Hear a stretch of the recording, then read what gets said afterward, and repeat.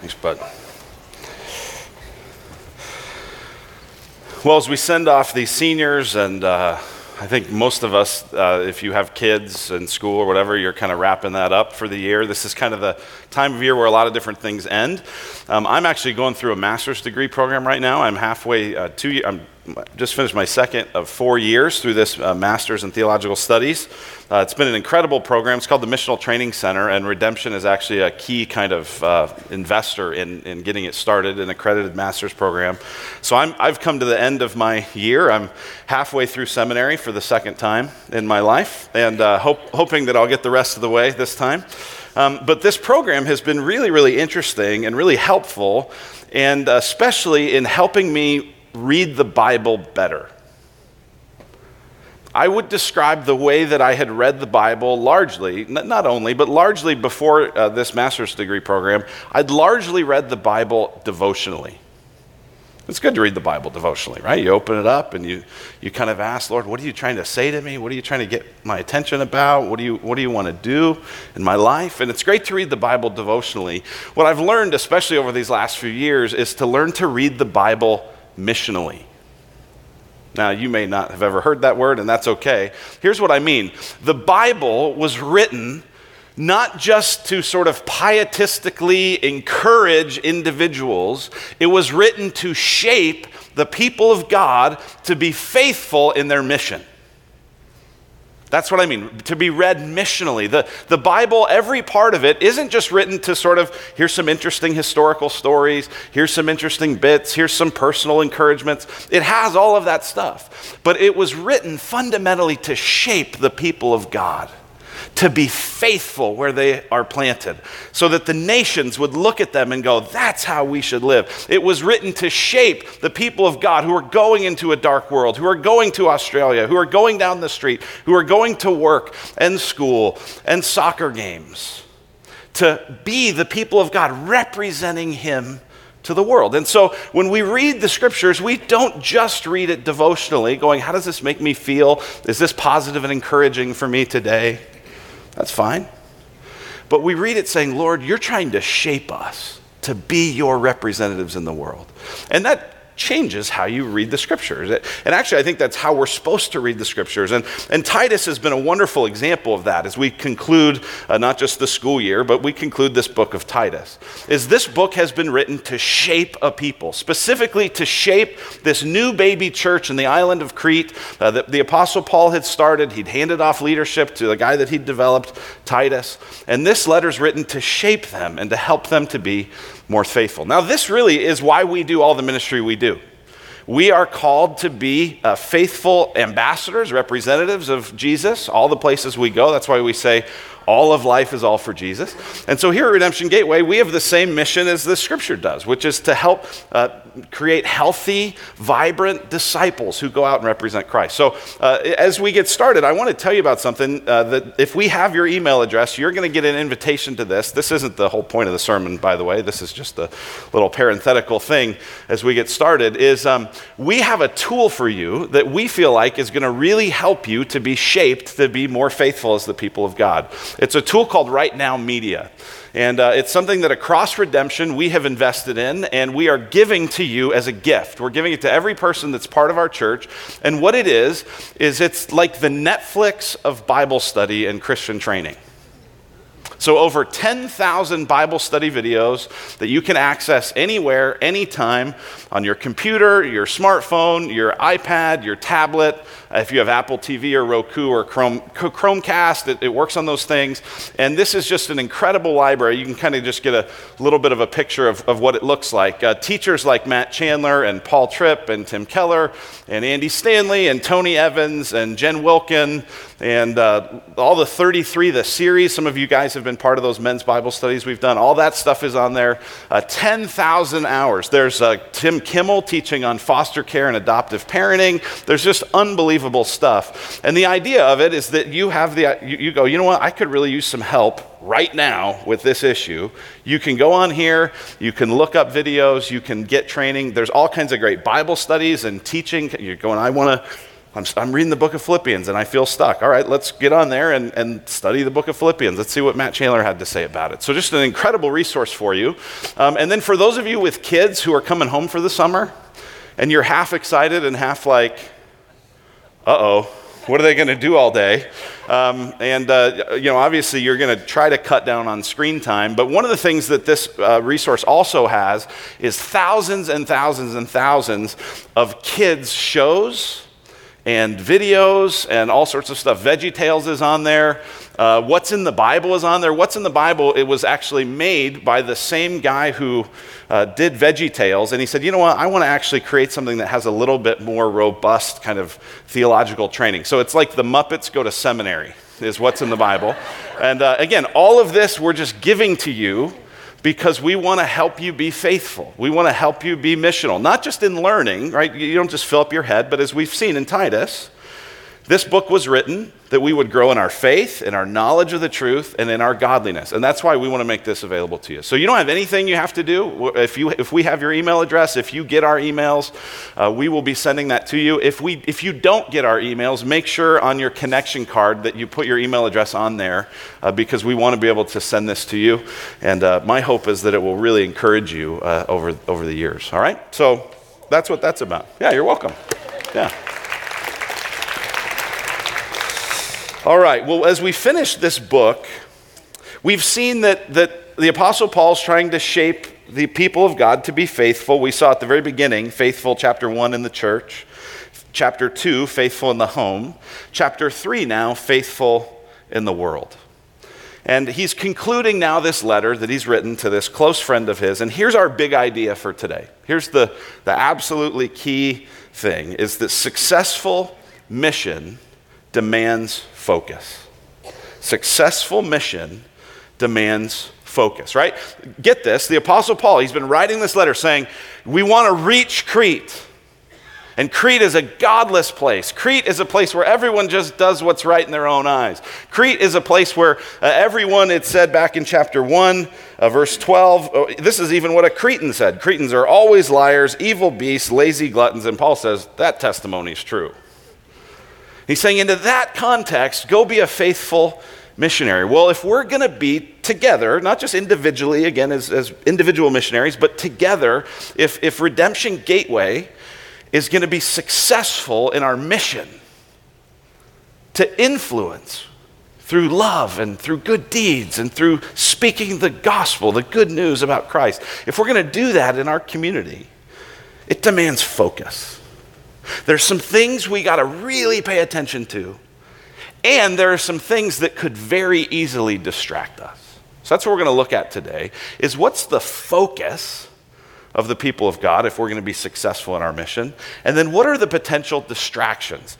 That's what Paul addresses here in this passage. All right? So here's our focus, and this is what we see from verse 8. We studied this in depth last week, but this is all one train of thought, so I want to go back to this. The focus of our mission is this: good news that leads to good works. Good news that leads to good works. Look in your Bible with me at Titus chapter 3, verse 8. He says, the saying is trustworthy, and I want you to insist on these things. I want you to stress these things. Well, what were these things? We looked at this last week, but it's worth going back.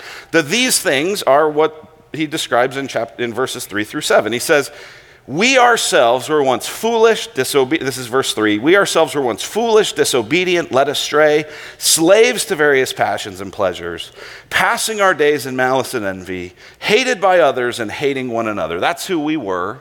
Verse 4, but, here's the good news, but when the goodness and loving kindness of God our Savior appeared, he saved us. Not because of works done by us in righteousness, but according to his own mercy, by the washing of regeneration, renewal of the Holy Spirit, whom he poured out on us richly through Jesus Christ our Savior, so that being justified by his grace, we might become heirs according to the hope of eternal life. That's what Paul says, insist on this, stress this, and that's the good news. Right, listen, some of you, your belief about what Christianity is, which is one of the reasons you've resisted it, is that it's just, you got to work harder, you got to do better, you got to be more moral, do this, don't do this, do this, don't do this. You got to do the works of righteousness for God to be happy with you, for you to feel right about yourself, right? Does that feel like good news? Your standing with God is dependent on your ability to always do the right thing? That doesn't sound like good news. That sounds like horrible news. I can't do it. There's no way. I can't. So the good news is that even though you were foolish and disobedient and all of those things, Jesus came, Jesus appeared, Jesus epiphanied, and he saved you, and he washed you, and he renewed you, and he sent his Holy Spirit to you, and he made you an heir. Right? We say this a lot. Heirs receive an inheritance. Well, who has an inheritance to receive? Children of rich people. Right? Our kids don't, but rich people, their kids are heirs. They're going to receive something. We're now heirs because of what Jesus has done. That's good news. So our focus is on good news, and we're just going to keep beating that drum, keep beating that drum, keep beating that drum over and over. This is what we mean when we say we're a gospel-centered church. We're just going to keep beating the drum of the good news that Jesus has done what you could never do. So our focus is on that good news that leads then to good works. And that's what he says in verse 8. Insist on these things, he says, so that those who have believed in God may be careful to devote themselves to good works. That's our focus. Listen, Titus, as you're trying to make an impact in the world, people are going to be looking at your life. You realize that, don't you? You realize that the church of Jesus Christ is the movie trailer of the kingdom of God? Right? You see movie trailers. How many of you like movie trailers? How many of you you go, I get popcorn during those. I love them. And when you watch a movie trailer, you see actual footage of the movie. If it's a good trailer, you don't see the whole movie, right? Sometimes you go, I don't need to see that. I just watched the 3-minute version, right? But a good trailer shows you real footage, and it makes you long for more. The people of God, the church of Jesus Christ, we are to be a good movie trailer to the world. They should look at us and go, that's what it's actually like to live in the kingdom of God. And it should make them thirsty. Oh, I want to see the full thing. I want to see the full picture. Well, if that's going to happen, Paul says, we need to be people who are focused on good news. You can be made right with God regardless of what you've ever done, but only on the basis of trusting in Jesus. That's good news, and then it leads to good works. It leads to a life of love. It leads to a life of obedience where you're not obeying God because you have to, but because you love him. And when that's what drives your obedience, the world around goes, there's something different to that. I want to ask some questions. What's going on there? And that focus, Paul says, this is what should drive us. What drives us is good news leading to good works. Good news leading to good works. Good news leading to good works. And nothing else should get in the way. Personalities aren't the most important thing in the church. Controversies, we don't want to get lost in those. We're going to focus on good news that leads to good works. And you can actually see the focus that Paul has if you look at the last part of this letter. Look down to verse 12. Paul says something really interesting here. He says, when I send Artemas or Tychicus to you, do your best to come to me at Nicopolis, for I've decided to spend the winter there. I guess Paul was a snowbird, and that's where he wanted to go. But isn't it interesting? Paul's writing this letter to Titus and saying, Titus, get things established there, but then leave and come be with me. What does that show you? That shows you that the mission isn't dependent on the leader. Right? If it was dependent on the leader, he'd go, Titus, you can never leave. Everything hangs on your shoulders. You have to absolutely stay there forever. No. Hey, once these guys get here, they're capable, they're good leaders. Once they're there, you leave. Because what matters is good news that leads to good works. And then, because of that's the focus, you take care of the needs. You help people. Verse 13, do your best to speed Zenas the lawyer and Apollos on their way. These are more people that are going to be coming. Probably the people actually who carried this letter. He says, do your best to get them back on the road and see that they lack nothing. Let your good works, right? Here's verse 14. Let our people learn to devote themselves to good works so as to help cases of urgent need and not be unfruitful. He says, listen, I'm going to give you practice right now. The people who have brought this letter, Zenas the lawyer and Apollos, take care of their needs. Give them food, give them money, give them what they need so that they can keep going on their journey. Practice good works. Now, why? Because the mission, it's not dependent on a leader. It's not dependent on a personality. It's dependent on good news that leads to good works. But in the middle of this passage, Paul tells us that there are two things in particular that can really distract us, that could get us off course from this focus. This is what we see in verses 9 to 11. There are two distractions. Here's what they are: foolish controversies and factious people. Foolish controversies and factious people. Verse 9 describes the foolish controversies. Here's what he says: but avoid foolish controversies, genealogies, dissensions, and quarrels about the law, for they are unprofitable and worthless. I don't know if you noticed that the title of our sermon today is Don't Be Dumb. Did you notice that? Which I find really ironic, actually. If you look in the program where the sermon notes are, you see we misspelled Don't Be Dumb. It said Don't Be Dumb. Okay, well, see if you're paying attention. It's funny as we talk about that title, some people are like, oh, I hope that doesn't offend people. Well, I guess I hope not too, but the reason we use that word dumb is because that's the word Paul uses, right? Avoid foolish controversies. Here's what that word foolish means. Here's what it is. It's devoid of wisdom, good sense, or sound judgment, stupid. Right, that's what he's saying. Avoid stupid controversies. Avoid controversies that are devoid of wisdom, that lack sound judgment. Just don't have anything to do with that. Why? Because it's a huge distraction from good news that leads to good works. Notice even the contrast in verses 8 and 9 between good works and foolish controversies. Look at this. Good works, in verse 8, what does he say? Are excellent and profitable. Versus foolish controversies, what does he say at the end of verse 9? They are unprofitable and worthless. Do you see the contrast? He says, listen, we're to be the people of God, focused on good works. Those are profitable. Those are excellent. Don't get distracted. Don't get off course with foolish controversies, quarrels, divisions, genealogies, all this nonsense stuff that's unprofitable and worthless.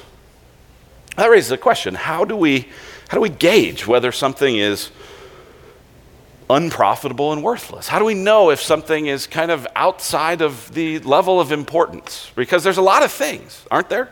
There are a lot of things that you see Christians get real caught up in. And they think they're important, right? No one gets real into it and fights real hard for it if they don't think it's important. But we have to have some discernment as the rest of the church to go, is that core to our mission?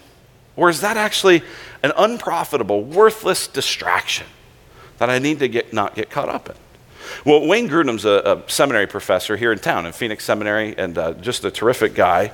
And I've heard him speak before, and he has described two questions that he uses to try to determine, is this an essential doctrine?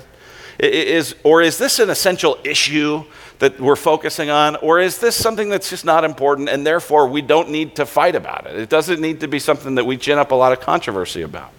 And the two kind of grids that he uses, I think this is really helpful. The first one is this: how close is this to the heart of the gospel? So pick an issue. Is it important? Is it something we should dig our heels in on, right? Because there are times when Paul takes a controversial issue, the book of Galatians is a good example, where there's a controversial issue about the law and about circumcision and about whether you could eat unclean food and these sorts of things, and he writes a whole letter to it, and he digs his heels in, he gets involved. Why? Well, because that's close to the heart of the gospel. If you're saying you need to be circumcised in order to be saved, that's really different than you need to be trusting in Christ. Right? So is it close to the heart of the gospel? So another example, the virgin birth. Is that really important? Yes. Yes. Why? Because it's really close to the heart of the gospel. If Jesus wasn't born of a virgin, then Jesus inherited sin. And the gospel tells us that Jesus was a sinless substitute, a sinless Savior. So that's very important because it's close to the heart of the gospel. What about specifics about the end times? Who the Antichrist is, what country he comes from, will there be a tribulation, will there be a rapture, will it be post-trib, pan-trib? Is that close to the heart of the gospel? No. Now, get this. Does that mean it's irrelevant? No. Does it mean you shouldn't have a strong view about it? No. It does mean you shouldn't get caught up in a lot of controversies and quarrels and discussions about that in ways that distract you from good news that leads to good works. Right? So is it close to the heart of the gospel? That's one question. Here's a second criteria. What other doctrines are impacted by this? So is it close to the heart of the gospel? And are there other doctrines, other teachings that have kind of a domino effect based on how we believe about this, right? So this would be one of the reasons why we really believe strongly in the inspiration and the inerrancy of Scripture. Why? Because what you believe about the Scripture has a ripple. It has a domino about everything else, right? What doctrines are impacted by our view of Scripture? Lots of doctrines. Or the Trinity, that God has eternally existed, Father, Son, and Spirit, in three persons. That, I don't know if I totally get it. I don't know if I totally understand it. When my kids ask about it, I go, good question. But it's really important because lots of other doctrines are attached to it. What about the miraculous sign gifts? Is prophecy for today, the role of tongues, words of knowledge? Are a lot of other doctrines attached to that? No. What about your school choice? Public, private, homeschool, charter? Right, and there's like endless choices now, right? I probably missed one. Are a lot of doctrines dependent on that? No. What about your economic policy? How open should the market be? How much government intervention should there be? Is there a lot that really hinges on that from a theological perspective? No. Again, doesn't mean you don't have views. Doesn't mean they're totally irrelevant, right? Economic policy is a big deal if you want to think about how we love our neighbor. But it means that as Christians who are the visiting team in a world that's increasingly hostile and increasingly paying attention, do you want to be known for your economic policy and your school choice, or do you want to be known for good news that leads to good works? Maybe, just maybe 50 years ago, it was all kind of one package, or it felt that way. It's not anymore. And you will be known for something. Make it the most important thing. Paul says, don't get distracted in this. This stuff is unprofitable. It's worthless. Not to have a view on it, but to quarrel about it, to fight about it, to have endless disagreements about it. Tim Chester has been a really helpful commentator throughout this Titus series. Here's what he says. He says, it may be true that our preaching stresses the gospel, but our conversations so often stress controversy. The letters and emails that people write stress controversy. The points that people raise stress controversy. We agree on the kindness of the Father, the renewal of the Spirit, the grace of the Son, and the hope of eternal life. And these things are excellent and profitable. But we put our energy into controversies, arguments, and quarrels. We do this even though Paul says such things are unprofitable and useless. Ouch. Isn't that true? I know, I've been to a lot of pastors' conferences, and at the breaks, what do you talk about? You talk about the latest controversies. You talk about the latest, do you believe what he said? Did you know about this? Right? And churches are no different. Here's a question. Are you a buffer or a channel for controversy?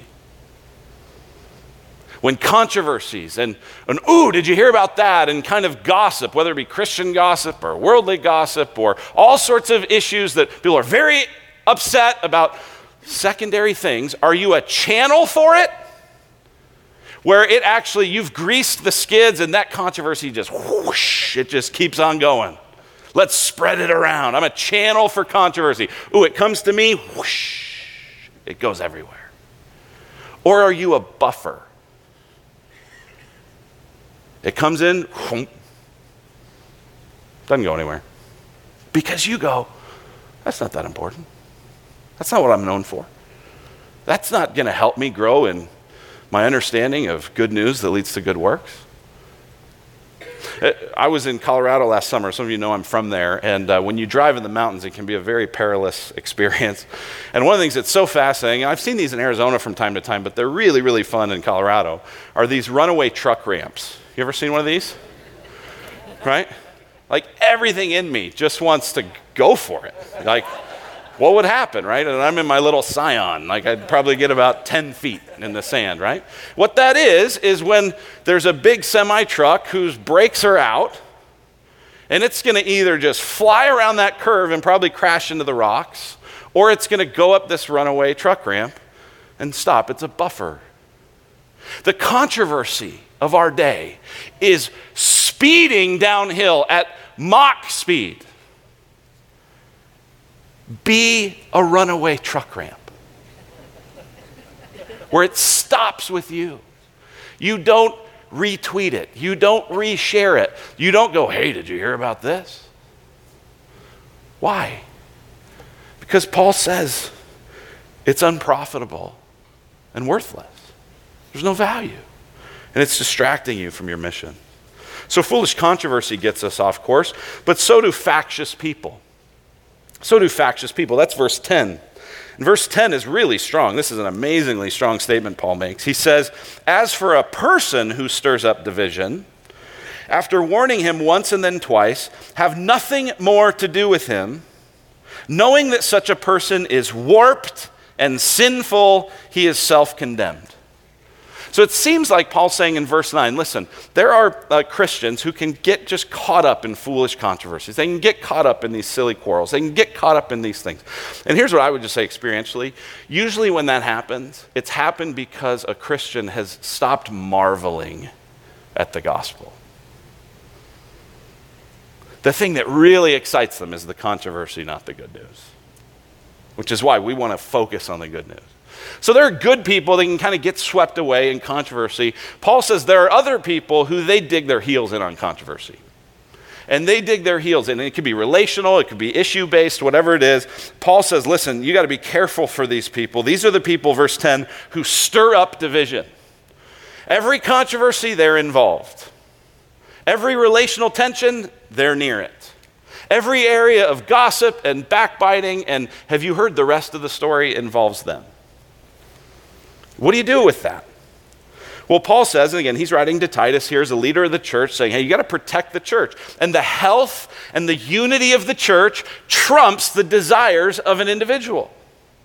A good shepherd protects the sheep. And that means sometimes you got to shoot wolves.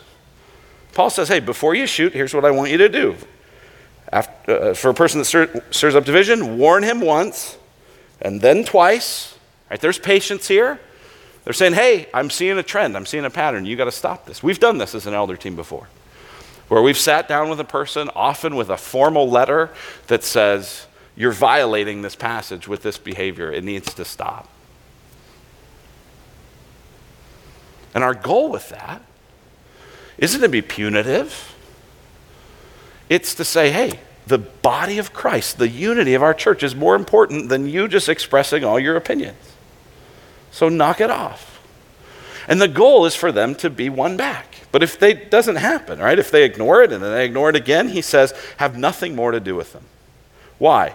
Knowing that such a person is warped and sinful. That word warped means perverted. It doesn't mean sexually perverted.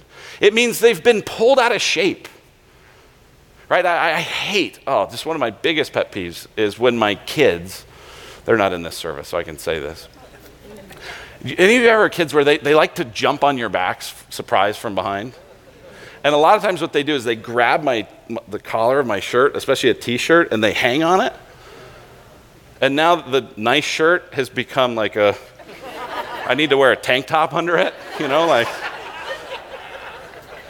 And the shirt's been warped, the shirt's been distorted, it's been pulled out of shape. Paul's saying there are people who have been so focused on these other things instead of the gospel, and their faith has been pulled out of shape. It's been distorted. And it's sinful. And if they're going to dig their heels on it, and they're going to be known for the controversy and the division, they're gone. Oh man, that sounds harsh. Yeah, he says a person's warped and sinful, he's self-condemned. Is it really that bad? Yeah, it's that bad. In fact, Paul, in his other letters to another guy that he had trained and developed in ministry, to Timothy, he says equally strong things. Look at what he says in 1 Timothy 6. He says, if anyone teaches a different doctrine and does not agree with the sound words of our Lord Jesus Christ and the teaching that accords with godliness, he is puffed up with conceit and understands nothing. He has an unhealthy craving for controversy and for quarrels about words. Does that describe any of you? An unhealthy craving for controversy, which produce envy, dissension, slander, evil suspicions, and constant friction among people who are depraved in mind and deprived of the truth, imagining that godliness is a means of gain. That's pretty strong. Puffed up with conceit, understands nothing, unhealthy craving, depraved, deprived. He says a similar thing in 2 Timothy 2. This is the last letter that Paul wrote, at least that we have record of. He says, so flee, Timothy, flee youthful passions, pursue righteousness, faith, love, and peace, along with those who call on the Lord from a pure heart. What's he saying there? He's saying focus on good works, or good news that leads to good works. And then here it is, have nothing to do with foolish, ignorant controversies. You know that they breed quarrels. And the Lord's servant must not be quarrelsome, but kind to everyone, able to teach, patiently enduring evil, correcting his opponents with gentleness. God may perhaps grant them repentance, leading to a knowledge of the truth, and they may come to their senses, and get this. This is such strong language. They may come to their senses and escape from the snare of the devil after being captured by him to do his will. Whoa!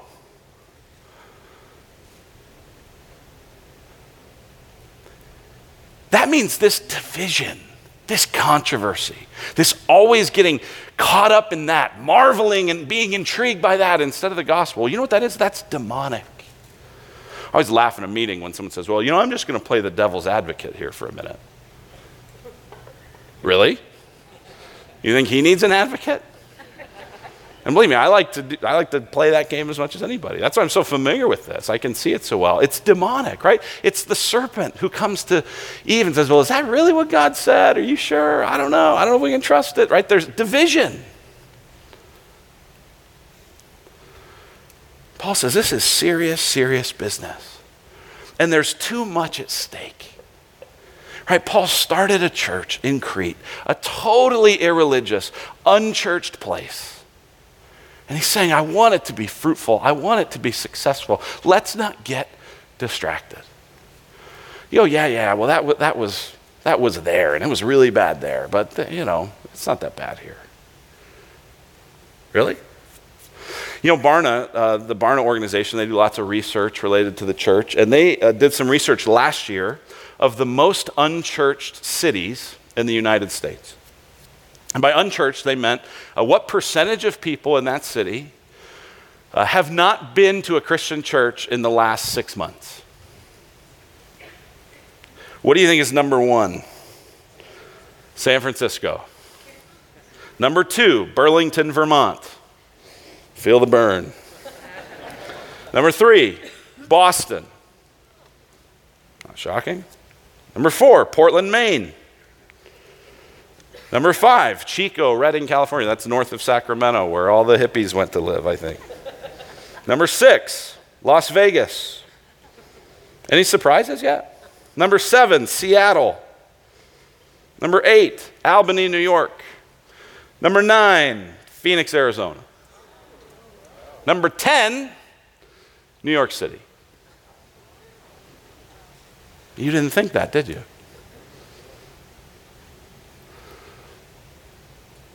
I don't know a single person in Phoenix that hasn't felt surprised at that. I don't know why. Maybe maybe all these other places are such politically liberal places, and we've too conflated, Christianity with republicanism. And we go, well, it's politically conservative here, so it must be Christian. Maybe not. We're surrounded by people who don't go to church, who don't have the love of Christ filling their life, saving them, washing them, renewing them, making them inheritors of God's promises. We're surrounded by it. In fact, our church, about 20% of you that have called this church home, you didn't have anywhere you went to church before you came here. And you know this, right? And there are millions of people like you in our city. What are we going to be known for? Think about the people in your office. Think about the people in your neighborhood. Think about the people that you interact with at the coffee shop you like to frequent or the gym you go to. They're not thinking about eternal things. They're not thinking about the fact that they are going to hell if they die apart from Christ. Everybody spends eternity somewhere. They may not be thinking about it, but we need to. And if we're too busy, caught up in political drama and family drama and all kinds of theological controversy, the thing that breaks my heart about it is that's energy that we're not spending on the mission. I'll just tell you, there is so much time, as I look at our whole pastoral staff, there is so much time that we end up spending diverted from really training and equipping the people of God to go be faithful, because we got to go put out a bunch of dumb relational fires with people who have been caught up in controversies and quarrels. It's a waste of time. I sometimes watch what I've written or what other people have written on blogs or social media, and I go, how much time did we spend on that? And I don't want to get to the end of my life and have Jesus say, how much time did you spend bickering, fighting, quarreling about nonsense when I left you there to rejoice and delight and marvel in the good news, and then focus on living a life of love as a result? I don't want to hear that question. You don't want to hear that question. We want to be the faithful people of God. Not just devotionally, we feel good and we feel positive and we feel encouraged, but shaped for the mission, prepared to go into the world armed with good news and good works for the sake of God's glory. Don't you want to be those people? Let's pray.